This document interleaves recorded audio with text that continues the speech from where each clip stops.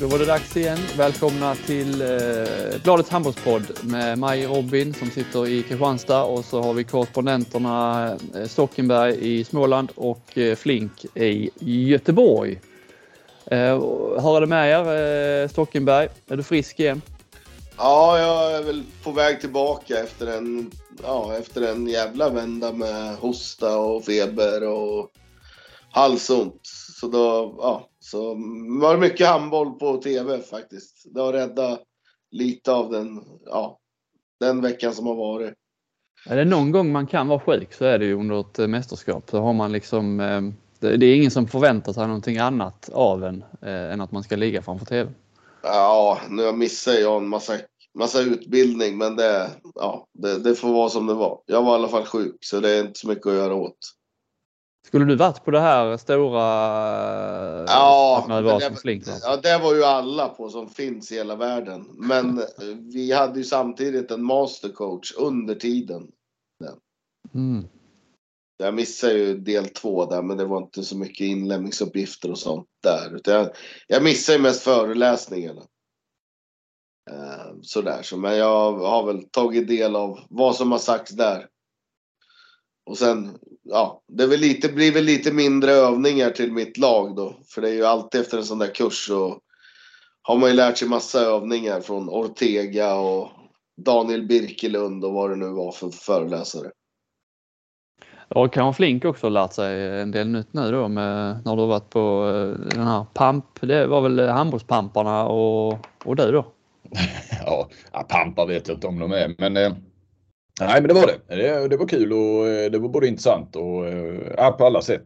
Och lite hänga i den miljön när man ändå var så nära. Men visst är det så, Flink, att tränare överlag, det är ett gäng kufar.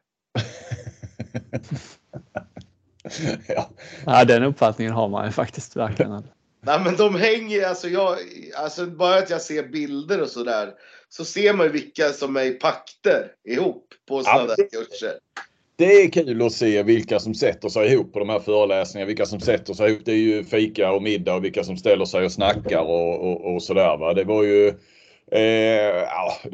det fanns väl många sådana grupperingar. Hallbäck och Dennis Sandberg vek ju inte från varandras sidor särskilt mycket, kan jag ju säga. Tony var väl med där och sprang bakom också. Tony var med i det. De satt ju, ett gäng, jag skulle tagit en bild där. De satt ju framför mig på någon föreläsning. Det var det ju Tony, Sandberg, Hallbäck. Och fan inte på vem den fjärde. Men det var någon som passade in där. Det var någon... Var det inte Engblom? Var inte han med där? Ja, han var med, men han satt inte där. Det här var ju mer egentligen, kan man säga, så... För Pontus Ward Wiklund kan ha suttit där.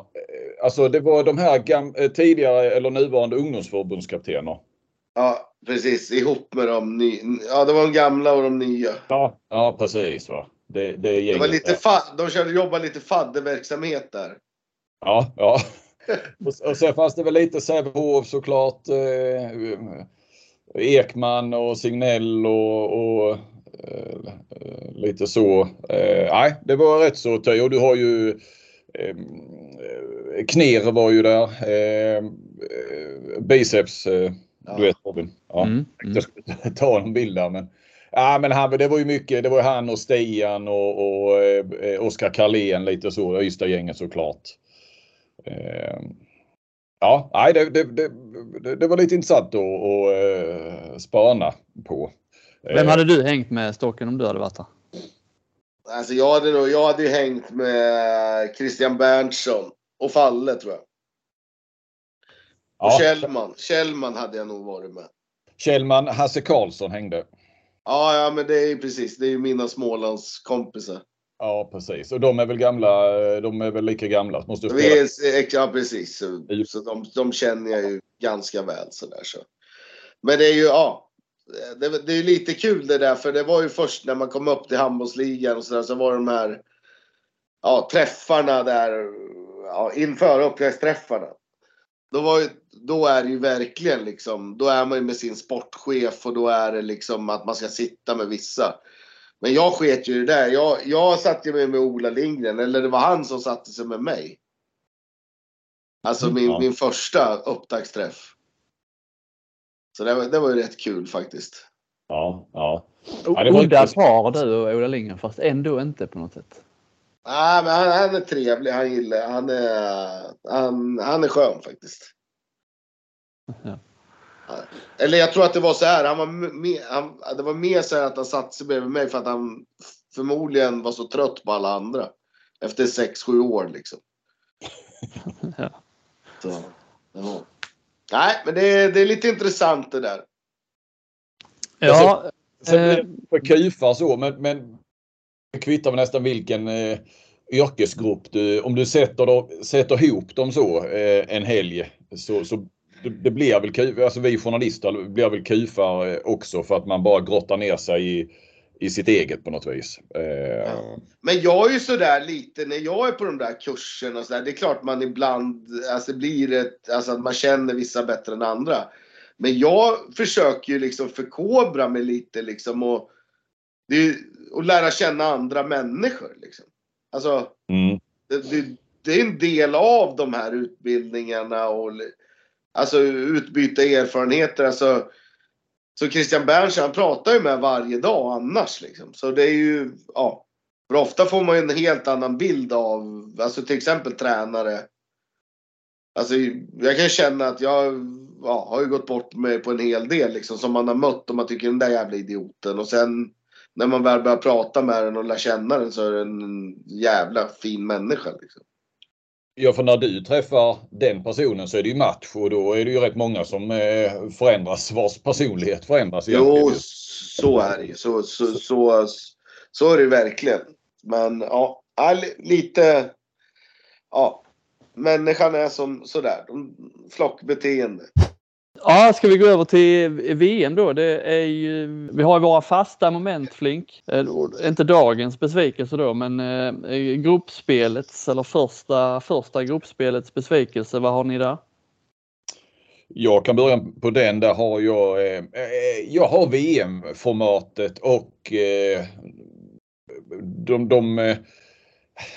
alltså att de här lite svaga nationerna var i princip så svaga som man befarade och jag tycker inte det här håller. Om 32 lag, det liksom det kan man egentligen tycka vad man vill om. Nu finns det där, det kommer inte att försvinna för de kommer inte att liksom, de backar aldrig från en sån grej utan vi får leva med 32 lag. Jag kan fatta syftet det här med att sprida det och så. Jag tycker att det är fel att det ska få liksom åverkningar på den största av scener som ett handbolls-VM är. Men, och ni vet att jag gillar ju de här mellanrundor och dubbla gruppspel och sådär. Men jag har funderat lite grann här nu och jag tycker att om man ska ha 32 lag så tycker man ska gå på fotbollens format med de här 8 grupperna med 4 i varje. Men de 2 bästa går till åttondelsfinal och sen bara dundrar man på där. Då skulle dessutom till spelarnas glädje få ner antalet matcher också under ett VM. Då hamnar du på 7 stycken istället för 9 som idag va. Och 10 som det var fram till eller under några VM där i alla fall 2017 och 19 tror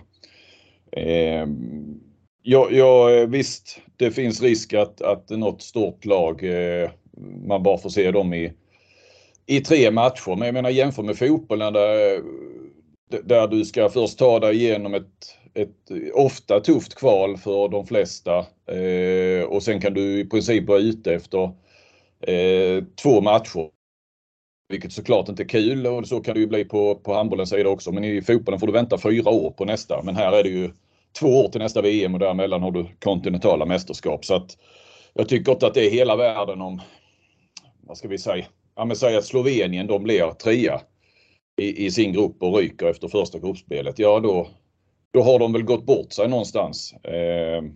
För det är för många. Jag räknade på det inför sena matchen här nu i sista omgången alltså inför Sveriges då hade matcherna slutat med 7 måldifferens i snitt under VM. Och jag tror inte att och därefter vann ju Sverige med 35 mål. Så jag gissar att den har förmodligen ökat kanske ett par 3 mål så att hon gissar att vi ligger på 8, 9, 10 i måldifferens i snitt i matcherna. Det är för mycket för stort. Ja, det är inte många matcher här i sista omgången i någon av grupperna som liksom har haft någon betydelse. Nej, man får ju plocka ut, det var väl Nederländerna och Norge då ju som såklart i stängningen kommer ju, men det var ju det var väl knappt något lag liksom som det fanns risk att man skulle åka ur VM. Det fanns, men det var ju så självklart hur det skulle gå. Vi hade väl inte en enda överraskning. Jag menar att USA slår Marocko, det är ju en D-nation som slår en C-nation. Det är väl att mitt Belgien slog Tunisien. Ja, det måste vara den största så på förhand i alla fall. Men då är det ändå ett europeiskt lag som slår ett utomeuropeiskt. Man hade ju velat se tvärtom. Fast just Tunisien, Belgien hade väl inte varit någon skräll då såklart. Men vad säger ni om mitt förslag då? Nej, men alltså jag håller med om formatet. Jag tycker inte det har varit... Alltså jag har inte upplevt det från tv-soffan att det har varit så där brutalt ojämnt. Eftersom man har 4 matcher att välja på varje omgång. Om ni fattar liksom. Man har hela tiden valt. Det har alltid funnits kanske 2 matcher som man vet att det här kommer bli hyfsat jämnt. Och så är det alltid någon av de här som blir jämnare än man tror. Och då slår man över till den liksom. Men jag håller med om att jag tycker att det är för mycket att det är 3 som går vidare från gruppen. Det hade räckt med 2. Ja, det är ju ett alternativ ju. Att, som i EM då på sätt och vis. Och sen, eller göra färre grupper men fler lag och så ändå slutspel direkt efter.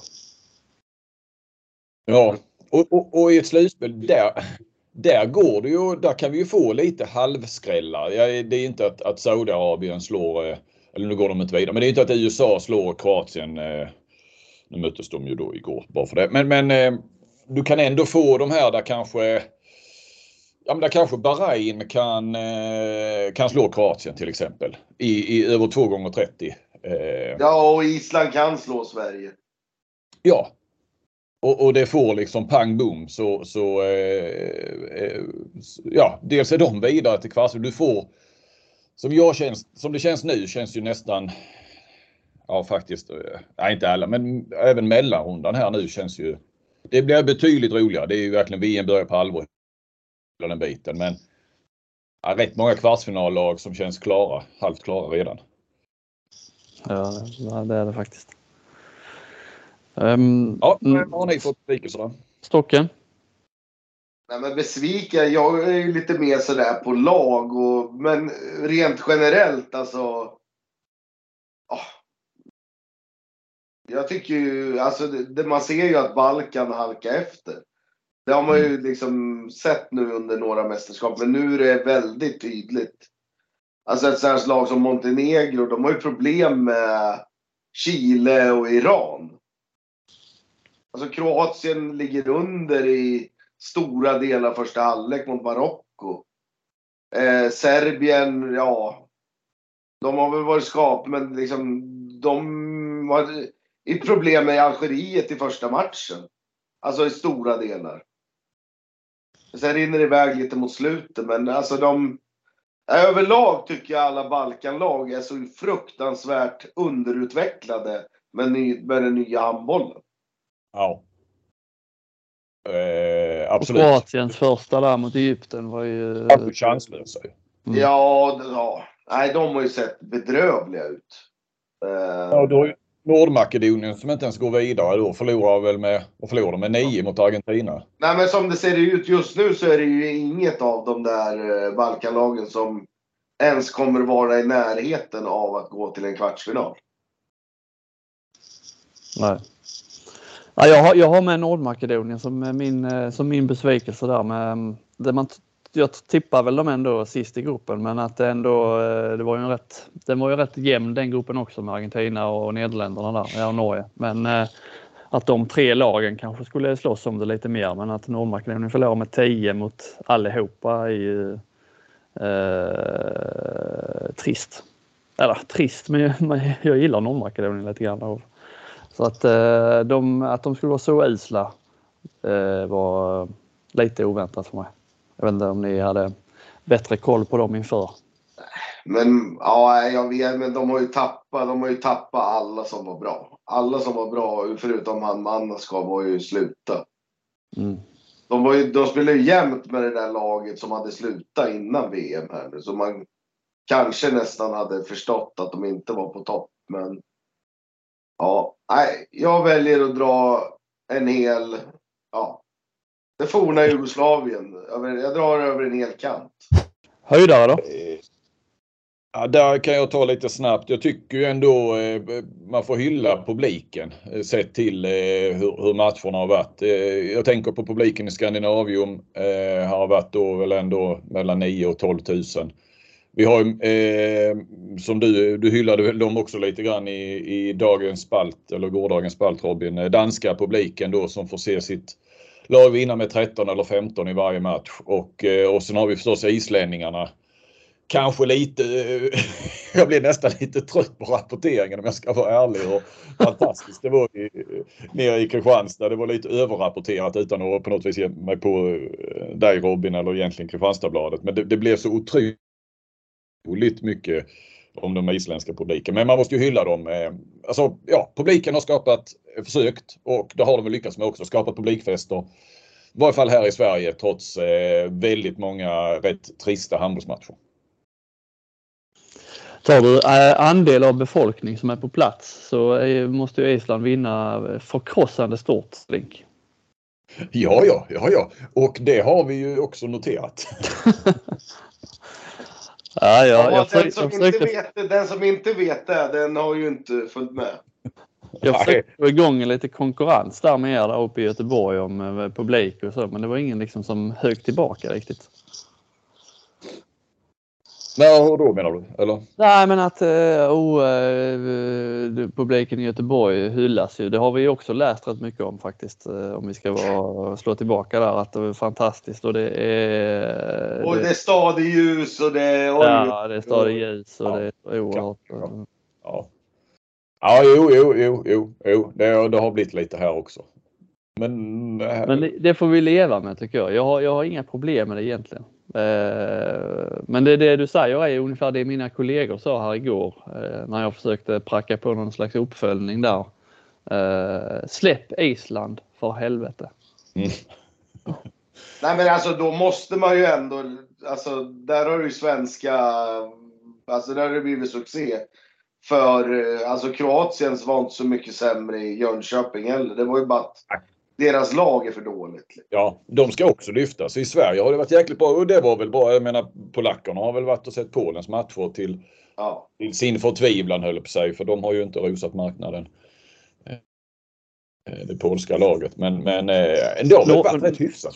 Nordmakedonien, Nederländerna, när de möttes så var det var väl ingen full arena på något sätt. Men det var ändå lite färg. Det var ju ändå liksom sektioner av rätt mycket supportrar som var där liksom.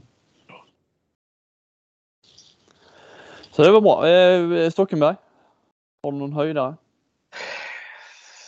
Ja, alltså min höjdare måste ju ändå vara Egypten. Alltså jag tycker de beter sig som ett storlag och alltså nu för tiden så får man säga att de är en världsnation i handboll. Mm. Alltså om vi nu säger att Frankrike och Danmark och Sverige men Egypten är en världsnation och kommer vara det i alla fall i 10 år framöver. De verkar ha, Ola Lindgren hyllar ju deras att de har så oerhört mycket talanger på gång där underifrån. Så då lär de ju vara det, som du säger, och räkna med många år. Nej, men alltså de har ju höjt till exempel försvarsspelet till en ny nivå som inte jag har sett. Liksom man ofta hyllar de här springhandbollen och det där och att vissa spelare är så jäkla, men de tycker jag har höjt försvarsspelet till en nivå. Det har jag tittat på som tränare till exempel. Liksom, hur de jobbar och alltså det är klart han jobbar lite spanskt med dem, men det är spanskt på deras sätt. Men alltså fått in deras fysik i det här försvarsspelet också med smartness. I alla fall min spaning. Jag har bara sett dem mot Kroatien där i första matchen, men jag håller med av det jag såg då. Jag har ju Nederländerna som höjdare så här långt. Man var ju orolig att de inte skulle charma på samma sätt som de gjorde i EM. Var inte imponerade supermycket inför, men de är ju i allra högsta grad med. Igår mot Norge var det ju fantastiskt, i alla fall det var kanske 30 minuter eller 35 minuter. När man var ju säker på att de skulle ta den matchen, men det gick snabbt ut för sen när de fastnade. Men jag tror att de kan nog liksom fortsätta skapa bekymmer ändå i mellanrundan. Jag tror vi får räkna med dem. Det är kul att se med den. Det är väl det tempolaget som jag tycker är roligast att titta på. Absolut. Alltså hade de haft en 9-meterspelare till och kanske en försvarsspelare till, så hade de kunnat ställa till ännu mer obehag. De saknar något byte på 3 försvararna så de orkar, och de saknar ett byte på vänsternian i Bayerns. Och kanske 2, och har de en till så kan de sätta Steins 3-4 minuter varje halvlek också. Och det skulle räcka. Gruppspelets svensk då. Ska du börja där? Ja, du har börjat alltid hittills, men du kan väl börja Flink eftersom du är närmast Sverige. Då tar jag Daniel Pettersson, DP. Ja, men jag vill lyfta fram honom. Fan, måste vara den mest anonyma handbolls stjärna. Han är ju ingen stjärna på det viset som vi tänker kring stjärna, men på den nivån alltså, nej, han leder kanske inte sitt Magdeburg, men han har trots allt, alltså det var ju när han kom dit, och det tror jag inte att det beror på honom, men sen han kom så har de ju, då tror jag de blev 8 i ligan. Han har varit här i 6 år, så har han ju varit med på hela deras, de har ju tagit liksom kliv, om det var så 8, 6, 3, 2 och sen vann de sist. De har vunnit den här Superglobe 2 gånger. Och han spelar halva tiden i landslaget. Han har jäkligt bra bakåt, satt 9 på 10 framåt. Men det är ju aldrig någon som lägger märke till honom. Passar perfekt in i Solbergs, det här laget för jaget och hela den biten. Så jag vill bara lyfta DP lite.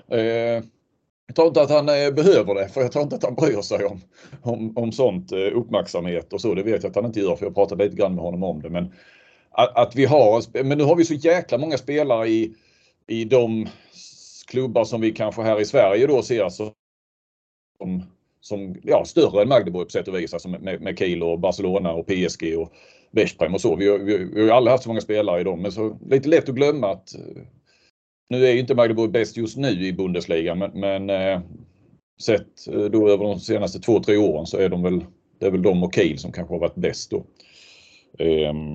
Så tycker jag man kan lyfta fram honom lite. Och han har gjort det riktigt bra, stabilt här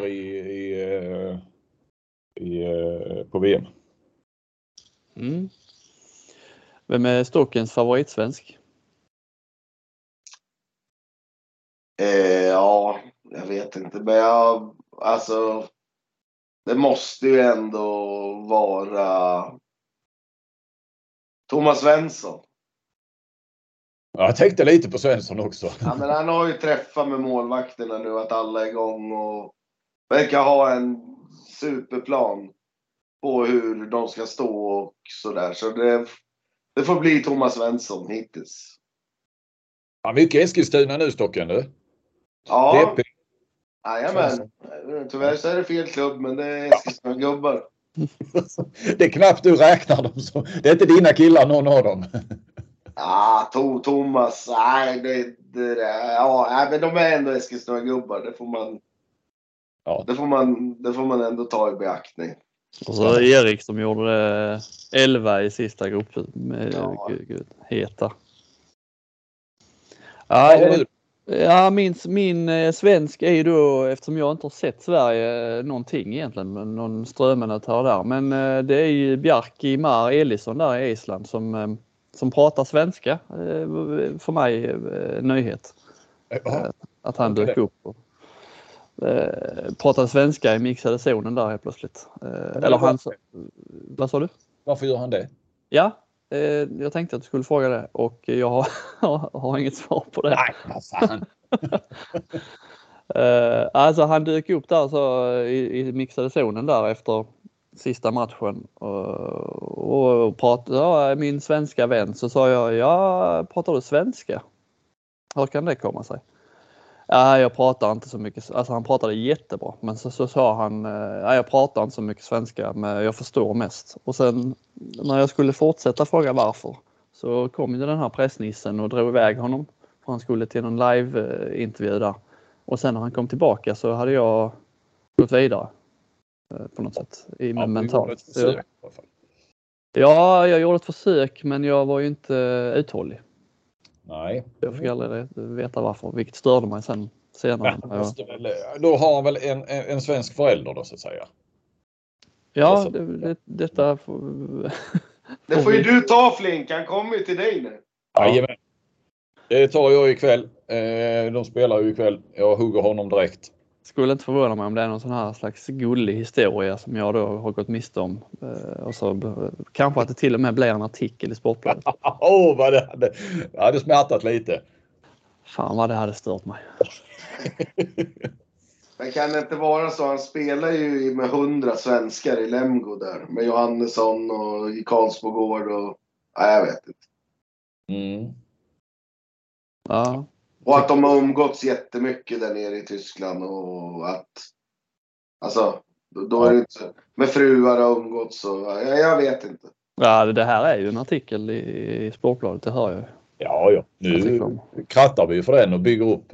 Men det var liksom dialekten. Han pratade liksom, det var ingen sån här... Till och med de islänningarna som har varit i Kristianstad, alla och Ola för och... de har ju ändå en isländsk dialekt. Han sa inte så många ord i och för sig, men han hade verkligen, det var verkligen svenska. Ja, det var mycket imponerande. Ja, men då det låter som att han har en mamma eller pappa från Sverige faktiskt. Om han liksom... Ja, men samtidigt, jag vet Vettlek Aga, han pratar ju... Ja. Han kan ju prata flyt, alltså han pratar inte ens göteborgska liksom. Han har inga föräldrar, men han pratar ju klockren stockholmska om han vill. Ja, men det finns ju alltså språkgenier kan vi väl kalla dem. Alltså de som har så fruktansvärt lätt för att lära sig. Det är väl något språköra och förmåga att imitera väl egentligen från början lite och så. Så att, det ska bli mycket intressant. Mm. Vi har 3 bud på Elisson då. Alltså en svensk förälder, språkgeni eller hängt mycket med svenskar i Tyskland. Ja. Hade han haft en svensk förälder så hade han antagligen kunnat prata svenska. Han säger ju att han inte kan prata, även om jag tyckte han kunde. Utan bara förstå. Han borde ju kunna prata då. Ja, jag bollar den vidare till dig, Flink. Du får lösa det. Jag löser. Jag har ju släppt Island nu. Ja. Pappa, jag ska trumma på med den isländska publiken. Fantastiskt. Ja, men jag vet inte, sen har jag på Twitter med om jag börjat följa ett par isländska, alltså inför VM. Det känns som hela mitt flöde fylls av kopplat till isländsk handboll. Där är någon som twittrar något otroligt. Och sen har det varit, vad heter han, Fröberg där också, som jag också har, som har också bankat på med fantastiska islänningarna och så. Powerrankning. Nu kommer vi till detta, Flink. Vilka 3 lag är liksom guld, silver och brons för dig så här långt? Oj, ja, men jag ska inte vinkla det på det sättet, men nej. Så dina 3 favoritlag. Ja, de som har imponerat mest på mig är Frankrike, Egypten och Tyskland.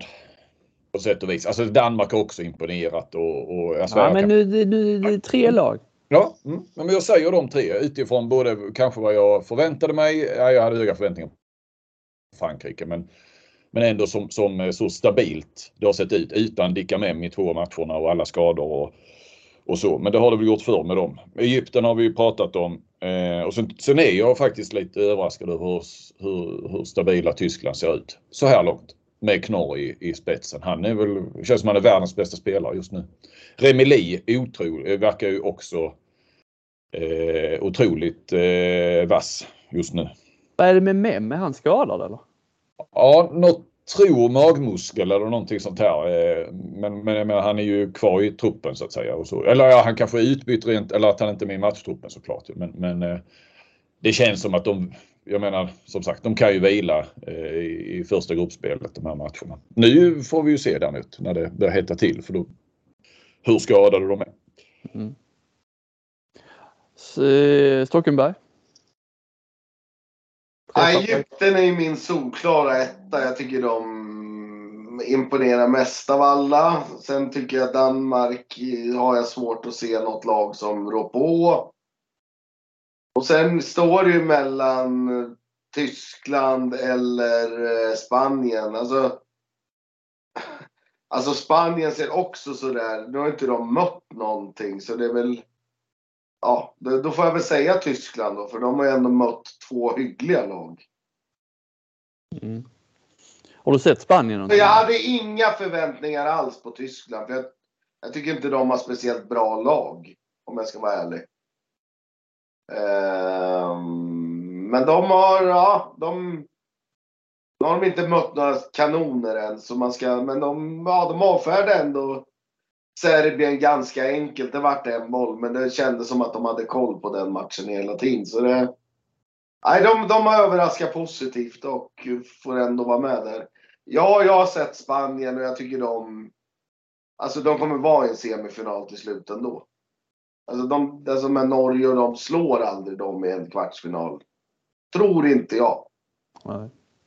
Ja, men det är bra du lyfter Spanien här nu. Det är ju... De bryr man sig aldrig om. Du har inte sett Spanien någonting eller Hafling? Nej, de ser man inte förrän i slutet på mellanrundan första gången. Men det är bra att vi har en. Jag känner ju det utifrån min powerrankning. Alltså det är just att nu har jag sett de här också. Men att man går på för att de har ändå haft någon lite större match. Och sättet Frankrike ändå avfärdade Slovenien på.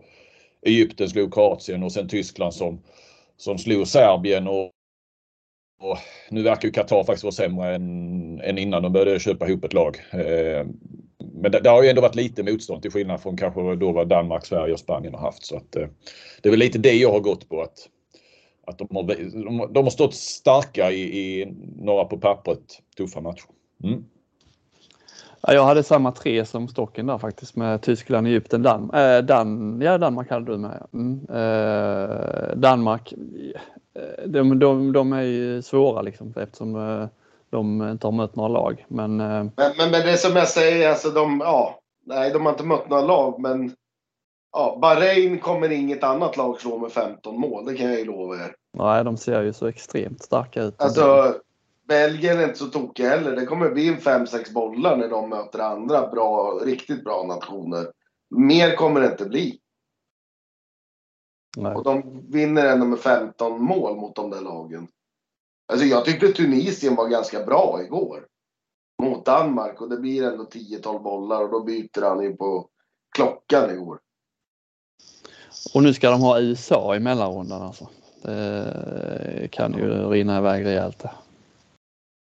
Ja, det skulle kunna teoretiskt sett bli 100 mål om de gick för. Perfekt, då har vi det avklarat. Ska vi ta en liten titt på mellanrundorna, hur de ser ut? Bara liksom lite korta genomgångar där. Nu byter det namn från grupp A, alltså bokstäver till siffror. Så i grupp 1 så har vi då Spanien, Frankrike, Slovenien, Montenegro, Polen, Iran. Och det är väl, Spanien och Frankrike går in på full pott. Montenegro och Slovenien på 2 poäng. Men det är väl främst Slovenien då som kan utmana Frankrike och Spanien om något kan det, va? Eller vad tycker ni? Jag tror inte att de kan det. Alltså den här gruppen känns ju stenklar med ett skikt på Spanien och Frankrike. Det är ju bara från liksom 1 eller 2 Slovenien, Montenegro som ska bli 3 och 4 och Polen och Iran. vilka som ska bli 5 och 6. Så tyvärr, så tråkigt. Alltså den mest intressanta matchen där, det är ju mellan Slovenien och Montenegro. För det har väl lite med den här OS att göra, tror jag. Den kommer ju bli jävligt het, den matchen. Vilka som kommer 3:a i den gruppen. Plus men, att det jag får gå emot det lite där, för att det är ju till OS-kval går ju världsmästaren i slutändan går ju till OS. Sen är det ju lag 2-7 som får en plats i OS-kvalet. Så att du måste ju gå till kvartsfinal för och sen gäller det att det inte blir 8 då, så att säga. Okay. Sen har du ju Frankrike med i den leken i och för sig då som ska ha OS 2024, så att då är det väl nästan så att går du till kvartsfinal så har du en OS-kvalplats, men missar du kvartsfinal så har du ingen OS-kvalplats. Så måste du ta den på EM nästa år. Okay. Ja. Men Slovenien, de har ju ändå sett resultatmässigt har de ju sett helt okej ut. Alltså 31 mål mot Frankrike och sen storseger mot Polen och Saudiarabien. Kan de inte göra någonting mot Spanien, tror ni? Nej. Ja, man hoppas att de kan. Jag skulle vilja säga ja, men jag kan inte det eftersom de inte kan det. Nej. Nej, men det är ju det. Man vill ju ha en sån. Nu vet jag inte när de möts. Det kan vi ju. De möts, vi kan se här, i den andra matchen där i mellanrundan. Ja. Då kan man ju hoppas på, man hoppas ju verkligen det, så att det blir lite nerv i det där också, om en av platserna i alla fall. Ja, det är bättre att de spelar där än att Spanien kanske redan har mött Frankrike och vunnit den matchen. Då hade det väl varit kört, va? Nu ligger väl gruppettorna möts väl i sista då, rakt igenom borde de göra. Nej, så är det, men det är i alla fall några där som, alltså det som är i den gruppen, så finns det en del spelare som imponerar i vissa lag, och det är ju, alltså han Vla i Slovenien har ju varit jäkligt duktig. En ung kille, och sen den här Milos Vujovic är nog kanske världens bästa vänstersexa just nu i Montenegro. Ja. Vad är det han? Är han i Berlin eller? Ja, men han fick inte nytt kontrakt på jäkla vänster. Tolbring tar hans plats, va? Ja, jättekonstigt. Så det måste ju vara någonting annat där. Det kan inte vara hans handbollsspelande, för jag tror inte han har missat ett enda avslut eller en enda straff i det här med gruppspelet. Ja, det har varit en bra hållet-spelare. Mycket bra har han varit. Vi Slovenien och Montenegro, som du sa, blir ju intressant. Alltså, någonstans är det väl lite vilka som är bäst på Balkan just nu. Nu har vi ju nästan avfärdat Kroatien här och det blir väl svårt. Då får man väl ta någon slutställning till slut. Och sen är det ju då Serbien kanske. Men annars är ju denna... Ja. Så kanske får Montenegro då visa, som väl var nästan bästa Balkan på EM senast. Så mycket prestige i den matchen. Det kommer det ju vara. Sen har vi då grupp 2 som är Sveriges, men vi kan väl spara den tycker jag till sist och hoppa lite till grupp 3 där Norge, Tyskland, Serbien, Nederländerna, Qatar, Argentina spelar. Argentina och Qatar är borta då, de går in med 0 poäng. Tyskland, Norge har full pott. Men jag tycker ändå att där är ju det kanske är en av de mest intressanta hela mellanrundan. När Tyskland och Nederländerna ska mötas. Serbien, Norge också. Alltså Serbien har ju fått in en målvakt nu. De har ju liksom spelat utan målvakt, känns det som, hela första rundan. Sen kom han in igår när det är hyfsat jämnt mot Qatar, Milosavljev, och stänger totalt. Jag vill varna för både Serbien och Nederländerna där. Ja, men absolut, här kan det ju hända grejer. För det känns inte som att Tyskland och Norge ändå är de här vrålstabila lagen. Nej. Och du har ju ändå i slutändan, du har ju ändå Qatar och Argentina. Argentina brukar kunna skrälla en gång om du jämför att du har Belgien och USA i nästa grupp, du har Iran där, du har Kap Verde och nästan Brasilien också i Sveriges grupp. Så här kan det bli en skräll från de här nollpoängslagen och det är tajt med topp 4. Så den absolut intressantaste på förhand. Ja, det tror jag med. Jag är inte helt säker på att Tyskland och Norge går vidare där när vi sammanfattar allt. Nej. Jag håller med. Grupp 4, det är ju Danmarks grupp då. Danmark och Egypten på full pott. Kroatien, Bahrain på 2 och Belgien, USA på 0 där. Europa om sista platsen. Bahrain kanske också blandar sig där om sista platsen. Men Kroatien har inte sett ut att ha någonting med det här att göra. Och det är väl den här gruppen en av dem som känns rätt klara att det blir Danmark och Egypten. Ja. Egypten har ju som sagt, när de slog Kroatien direkt så tog de ett stort steg mot kvartsfinal. Det är väl bara att konstatera. Ja. Det som är mest intressant där, det är väl att se. Ja, jag vet inte hur de kommer mäta sig, men jag tror ju att det kommer bli en 7 helvetes match mellan Danmark och Egypten. Lite, nu ska jag inte säga, men snoppmätartävling. Vem som, alltså lite styrkeförhållanden där inför det riktiga slutspelet sen då. Ja, och Jakobsen Parondo, det är väl ändå 2 av dem som rankas som de bästa. Ja, jag tror ju efter den där straffdramat nere i Egypten så är ju Egypten grymt revanschsugna. Ja, precis. Just det, den maratonmatchen där. Så den ser man ju fram emot, även fast den inte kommer att ha med vilka som går vidare att göra. För det kommer ju de 2 lagen, tror jag, de kommer vara helt outstanding. Jätteintressant för svensk del såklart. Vi ska väl ändå räkna med att Sverige går vidare till kvartsfinal, så möter vi ju då 1:an eller 2:an där beroende på vad vi själva hamnar. Blir vi 1:a så möter vi såklart 2:an och tvärtom. Och Danmark och Egypten möts ju alltså dagen efter Sverige har spelat klart sitt gruppspel. Nu tror jag inte att man liksom, det borde väl för båda lagen, om det går som vi tror då ändå, att Sverige ska förhoppningsvis vinna den här och se så där starka ut som man borde kunna göra, så vill väl båda lagen Sverige såklart. Men om Sverige kommer 2:a, vilken 1:a får man då? Får man... Ja, i den gruppen. Då får du ju Danmark. Så det spelar ingen roll, vi får möta ett av Egypten eller Danmark oavsett om vi kommer 1 eller 2. Precis. De 2 grupperna kostar va? Då blir ju Sveriges kvartsfinal det kommer ju bli ett helvete alltså. Ska vi gå in på Sveriges grupp då? Grupp 2, Sverige full pott, Portugal, Island, Ungern på 2 var. Ja, Brasilien också på 2. Kap Verde på 0. Den är ju vidöppen så tillvidare åtminstone vilket lag bakom Sverige som ska ta den kvartsfinalplatsen. Tycker ni eller är det vidöppet? Ja, tycker ni att det är otäckt att det lever så mycket för svensk? Jag tycker tvärtom. Alltså känslan är att Sverige är mycket, mycket bättre än de där 3 lagen. Och att Portugal, att de vann den gruppen, att det gör att de går till kvartsfinal.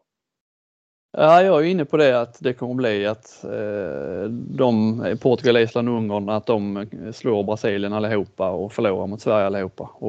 Det enda är ju om Island kan slå Sverige. Det är ju det enda som... För det kan inte Ungern och det kan inte Portugal göra. De kan inte slå Sverige, tror inte jag, i Sverige. Det kan Island göra med träff.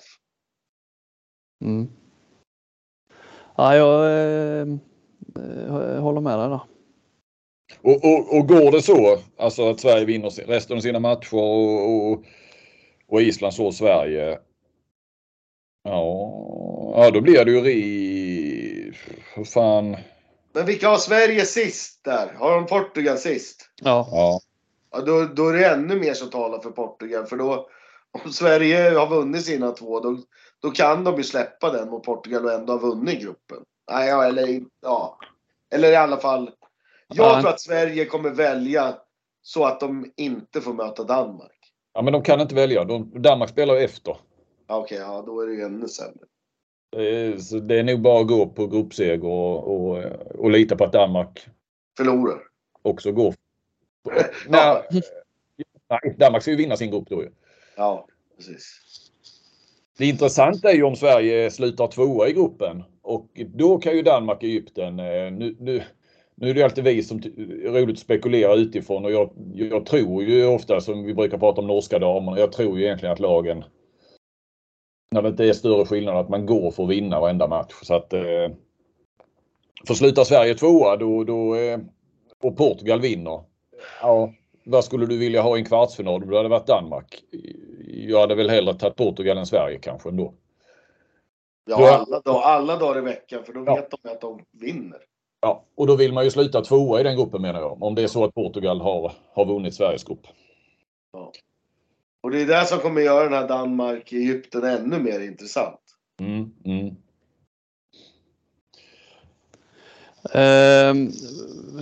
Fördelar, nackdelar, vad talar för och emot Sverige liksom lite på mellanrundan, dels kanske ännu längre. Flink, har det sett ut tycker du? Jag som initierade lite den här programpunkten lite med jag vill att vi bara ska, om vi ska prata om Sverige, att vi pratar om vad som var bra och mindre bra. Jag skulle faktiskt ändå vilja lyfta att man har lyckats klockrent med den här bytena på klockan eller så nu. Med facit i hand så är alla spelare ju inne i turneringen och det är ingen som kan vara sliten. Ingen har spelat mer än halva tiden och många har spelat mycket och så. Det måste ju vara rätt skönt att efter tre matcher i ett VM kunna gå in med så fräscha, och sen också att man faktiskt inte har några skador. Alltså Sverige har ju varit väldigt förskonade från skador egentligen under hela Solbergs tid. Jag hoppas lite grann att det inte bara är en slump. Det är klart att det är lite turligt på många sätt. Erik Johansson och Gottfridsson, så de här kom ju i rätt tid då i höstas, men att man kanske också, de pratar mycket om det jobbet de har gjort kring fysiken och vilken koll de har på spelare och sådär, att där finns någonting där som de har byggt upp. Sen kan man inte skydda sig mot alla skador som sagt, och det är lite tur, men om jag tittar ändå nu som Lauge i Danmark, Mem i Frankrike, och får inte prata om Frankrikes alla skador, Kroatien sådär, Sverige har ju inte några, det är Wallin just då, men det var liksom trean på vänsternio. Och inga nya skador här och så. Nej, och inga covidfall. Nej, precis. Det är ju det som har stökat för Sverige tidigare. Inte skador utan de här coronafallen i de tidigare mästerskapen. Och att jag skrev det är väl också en så här lite att man har ändå kunnat bara köra på utan att behöva visa någonting.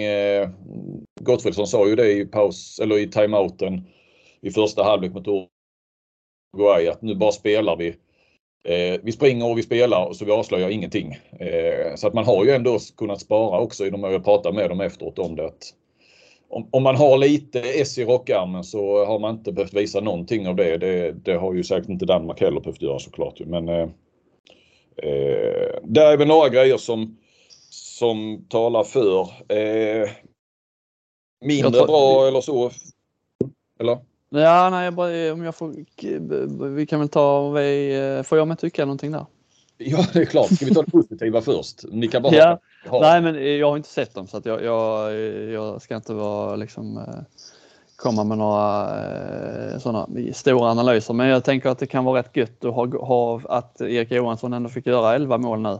Inte bara för hans egen del utan för att det liksom Solberg kan känna det, att det där är en spelare som är på gång där bakom Karlsborgård och klar kanske på vänsternio. Att verkligen få igång honom inför de lite tuffare matcherna tror jag kan vara rätt viktigt.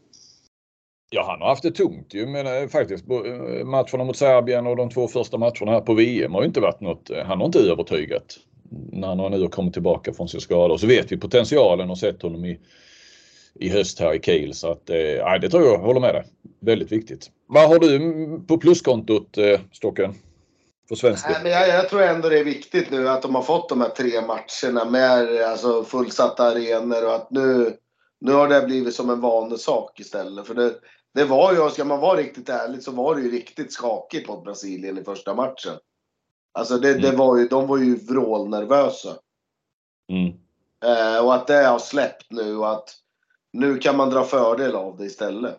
Alltså det är väl min känsla sen givetvis det här att de har fått, alltså energimässigt och allting liksom, det är ju det är helt omöjligt att någon är sliten just nu.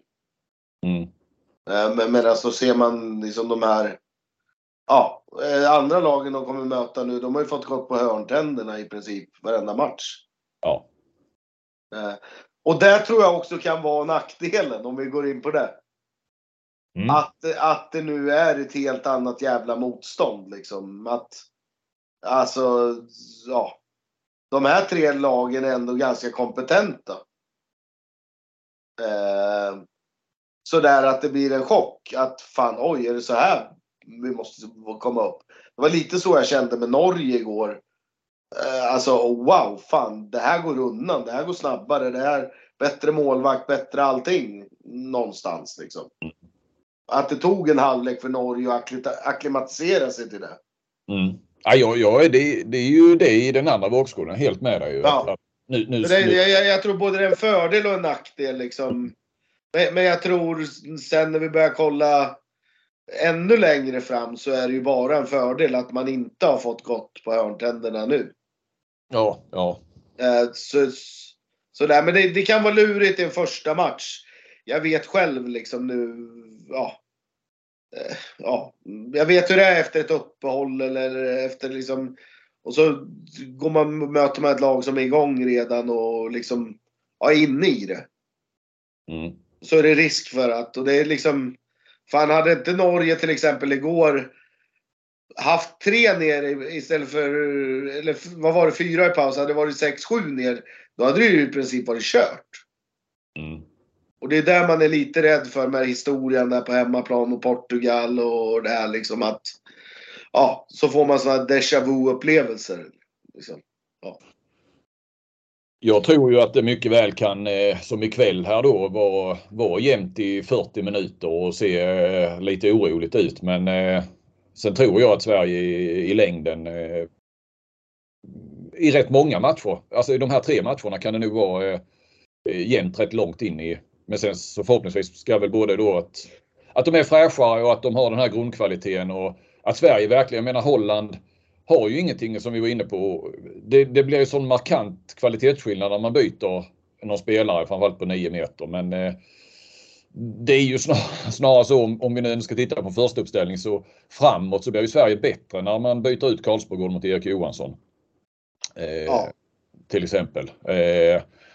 Och är vi inne på men det här som vi är inne på nu, alltså, kanske frågor om mindre och så där, det är ju, känns ju ändå fortfarande som att Felix Klar inte riktigt får ut i landslaget. Va? Det har vi väl sagt rätt länge, men det finns ju ännu mer där. Han kommer ju aldrig vara den spelaren han är i Ålborg så länge Gottfridsson finns. Så är det ju bara. Det är bara att titta, vi berömmer de här Remeli och de där. Han har ju varit klappkass i Kielce. Men det är ju för att han liksom har fått stå bakom Dutschebajev. Ja. Alltså det är ju så spelare. När Schmitz, han är ju kanske, vi tycker ju varje mästerskap, det måste ju vara världens bästa högernia. Men han vill ju inte Magdeburg ha kvar. För att han är bakom Magnusson liksom. Alltså det har med förtroende, speltid och roll att göra liksom. Det är bara att acceptera att Felix Klar kommer aldrig ha den rollen så länge Gottfridsson spelar. Nej. Och sen, men sen är det ju då kommer man kommer aldrig liksom, han kommer aldrig nå upp till sin högsta nivå så länge han har den rollen han har just nu. Nej. Men sen kan ju spela klara det där lite i olika och vara i olika beroende. Jag tror ändå att Klar är en sån som... Ja, han kan klara det hyfsat, men han kan inte nå upp till den nivån med att få de här 10 minuterna varje halvlek. Det är helt omöjligt för honom, tror jag. Ja. Nej, men jag håller med dig. Jag tror också att han är beroende av ett större förtroende. Så. Därmed kan jag nog känna att Sandell har lättare för att ta den här liksom andra kvarten eller 10 minuter bakom Lagergren. Att få ut mer att han får ut mer av sin kapacitet kanske än vad klar i en sån roll. Ja, men det tror jag också har med att göra var du är ifrån och var du kommer ifrån och hur din uppväxt har sett ut. Han har ju varit, alltså Sandell har ju inte varit första val för sista året i Elverum och nu i Ålborg då i ett par år. Han har ju hela tiden fått kämpa och stått bakom spelare. Både framförallt då i Ystad och även i Elverum första säsongerna. Så det blir ju så Felix Klar. Han har ju varit stjärna sedan han var C-pojke i Norrköping. Han har ju aldrig fått byta i något lag liksom. I Alingsås var han stjärna och direkt när han kom till Ålborg så vart han stjärna liksom. Så, det tror jag har lite med uppväxt och hur man liksom har varit matchad genom sin karriär. Ja. I alla fall min beige analys. Men jag tror ändå att man har ändå varit tränare för så pass många och att vissa passar inte med det där. Sen tror jag, som du också säger Johan, så tror jag ändå Felix Klar är lojal. Han är inte grinig över det. Men jag tror han är frustrerad att han inte kan riktigt få fram sitt 100% med den rollen han har. Ja, jag instämmer helt i alltihopa. Något som vi heller inte vet är väl var Sverige står då. Ju lite inne på det här nu att nu smäller det. Men som lag. Vi har inte haft någon värdemätare och var står man som lag? Och sen har vi ju hela den här, kan vi komma in på nu då kanske, målvaktsbiten. Nu har det är ju jättebra. 3 målvakter igång, 3 målvakter uppenbarligen i bra dagsform så att säga. Men hur ska det här matchas nu då när du ska köra två åt gången? De har ju satt sig i en situation där vi också kan prata lite grann ändå om hierarki och status och vad man får ut bäst av så på målvaktssidan. Vad säger ni där? Ja, nu pratar jag mycket, men alltså, jag tror ju att Palicka står alltid när det brinner. Det är det här jag har läst mig till och fått till mig. Han kommer stå när det brinner till. När de känner att nu ska vi verkligen vråltoppa här. Och sen tror jag de kommer ha den målvakten jag tror de passar, som de tror passar bäst till det motståndet de har. Ja. Och både Thulin själv och Thomas Svensson, eller om det var Solberg eller vem det var som sa jag, Thulin är ju bäst av dem förmodligen på kantskott. Ja. Om vi bara då leker lite då, är det Island då så att säga som skulle vara hans match utifrån det perspektivet? Har de bäst? Ja, för det är inte Ungerns kanter i alla fall. Nej. Jag tror aldrig jag sett ett lag på den nivån missa så mycket kantskott som Ungern gjorde mot Portugal. Island måste väl nästan ha gjort flest mål, eller i alla fall kantspelarna har gjort flest mål om man tar som lag i VM. Ja, det måste de ha. Men då kanske men då är det väl Palicka och Appelgren här nu då idag. Jag menar, det säger ju någonting att det är ju Thulins match mot den som man visste på pappret sämsta och som var sämst också på planen. Det säger väl ändå någonting om hierarkin så att säga. Han fick ju inte stå där för att Uruguay hade bra kantspelare om man säger. Nej. Så är det ju. Jag bara tänkte på det du skrev om publiken, Flink. Kommer det liksom att vara samma tryck som det har varit i inledande nu när matcherna börjar gälla någonting? Eller kommer det liksom att mattas av då? Ja, ikväll var det ju bara 5 000 sålda häromdagen ju. Eller för 2 dagar sedan. var det väl. Så... Men det löser väl Bergström löser väl det. Det blir fullsatt. Det kommer vara lapp på luckan ikväll. Bergström har löst det. Nej, 5000 sålda, det är ju halvfullt och nu slängde de ut sådana här föreningsbiljetter till väl framförallt klubbarna i Göteborg då som såklart kan komma hit med kort varsel 1000 stycken. Så att det lär ju inte bli mer än 6. Ja, det är ju halvfullt faktiskt. Det är lite synd när man går in i det här stadiet. Men man kan ju förstå också, det är många vardagsmatcher. 8:30 spelar Sverige. Visst, du får ju 3 matcher, men då ska du vara på plats 3:30, vilket inte så många kan en vardag. Så att det blir ju bättre. Fredag och söndag ska det väl i princip vara fullt. Eller bli fullt. Så det är ju kväll som Sen måste jag ju bara säga att alltså Skandinavium, ja, det är stämning och det är Göteborg och det är kanske någon sorts handbollens huvudstad i Sverige och frågar du göteborgarna så och Palicka är det hans vardagsrum och allt vad det är. Men det är ju ingen bra handbollsarena så sett. Alltså den tar in 12 000 men alltså det är ju ingen som sitter nära. De har ju inte ställt ner så här stolar bakom målet som man ser rätt ofta i den här typen av arenor för att täta till. Och så tittar man då på tv från Kristianstad, även från Malmö som ändå har, där är inte riktigt lika tajt. Och de polska arenorna också sitter du liksom ända in på Jönköping så här. Det är ju... Nej, Skandinavium är ju världens sämsta handbollsarena. Ja.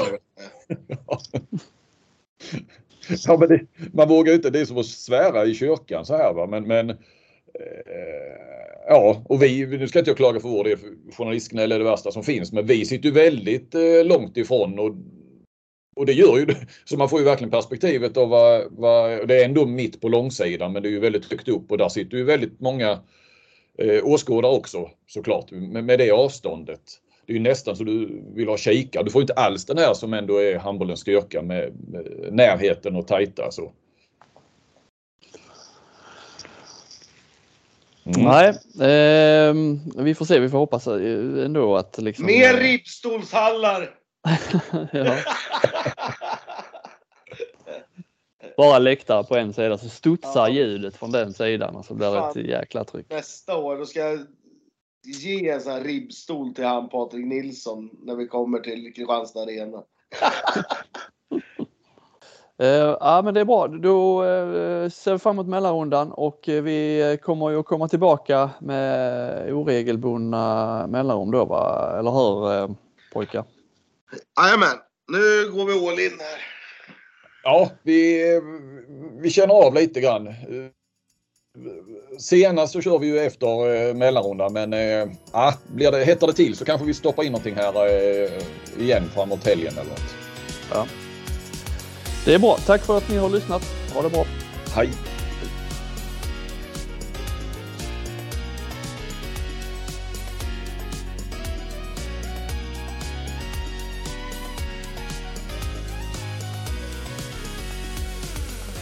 Du har lyssnat på en podcast från Aftonbladet.